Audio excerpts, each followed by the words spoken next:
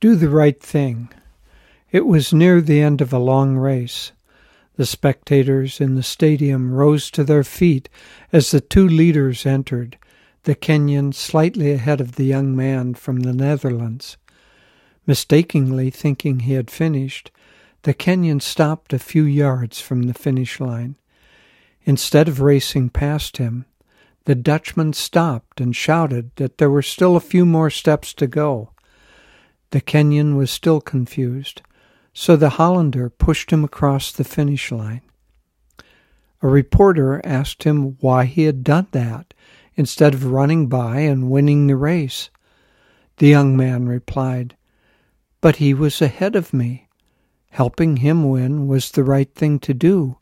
"Yes," the reporter went on, "but by doing so, you lost the gold medal." The young man replied simply, "How could I have explained my medal to my mother?" For many of us, Paramahansa Yogananda is our mother, father, God. If we're about to do something questionable, it would be wise to ask, how can I explain this to my guru? Swami Kriyananda suggested that we mentally review each day's events before going to sleep, asking, how did I do on the field of Kurukshetra, or action today? Which battles did I win? Which ones did I lose? Jesus Christ in the Bible says, "Thou shalt love the Lord thy God with all thy heart, and with all thy soul, and with all thy mind, and with all thy strength." This is the first and great commandment, and the second is like unto it. Thou shalt love thy neighbor as thyself. On these two commandments hang all the law and the prophets. If we practice this advice, the spiritual path loses all its complexity. It becomes simple. Love God and expand your circle of love to include everyone. The saints of all religions have followed this path. If we do the same, we will be well on our way to becoming saints ourselves. It begins by just doing what is right. We read a beautiful example of this just a few days ago. Xavier Jones was a 9th grade student in St. Louis, about to graduate from middle school. Unable to find a ride to his graduation, he asked his brother and a friend to accompany him on the 6-mile walk there. When the president of a local college heard the story, she offered the young man a full 4-year scholarship to attend college when the time was right. Furthermore, a professional football player gave Jones a new high-end electric bicycle for his future commutes. Jones, you see, has sickle cell anemia, and he and his 6 siblings lost their mother a few years ago. It is stories like these that restore our faith in the goodness of people.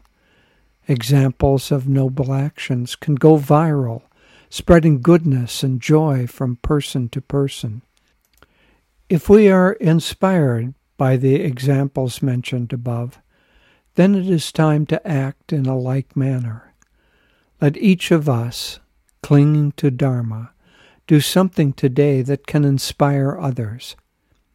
Let us behave in such a way that it will be a pleasure to explain our actions to God and Guru before we lay our heads down for sleep tonight.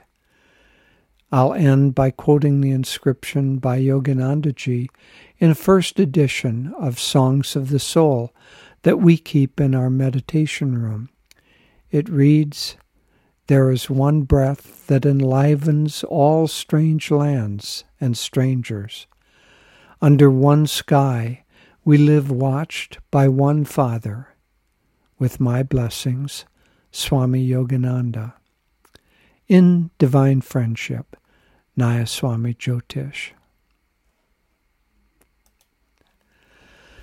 Well, I was inspired by both of these two stories that I read recently and thought it would be helpful and inspiring to share them. We need examples in our lives of people acting nobly, examples of people doing the right thing. When we hear examples like this, it awakens our higher nature. And when we hear examples of the opposite kind of behavior, it stimulates our lower nature and draws us into negative moods, maybe judgment or fear or anger or any of those negative moods that pull the consciousness down. In higher ages, I'm sure that the positive elements of mankind not only come to the surface more than in this age, but are recognized more and empowered. And all of us have the chance, if we want to create a little bubble of a higher age around us. We can act nobly. We can choose to do the right thing. And we can choose to recognize and be inspired when we see examples of others who are doing that. But the main point here is not so much about the external influences on us of good stories or bad examples, but rather the choice that each of us has internally. That's why I added the part about justifying our actions to God and Guru. If we have some standard of higher action, which the Guru represents, which God represents, some standard of higher action, then if we relate the potential actions before we do them to that higher standard, it gives us a much clearer way of choosing how to behave. This simple little technique, if we would do it, would really drastically change the choices we make. And if we do it in trying to help others, if we help them find within themselves something that resonates, some higher standard of behavior. For the young Dutchman, it was his mother.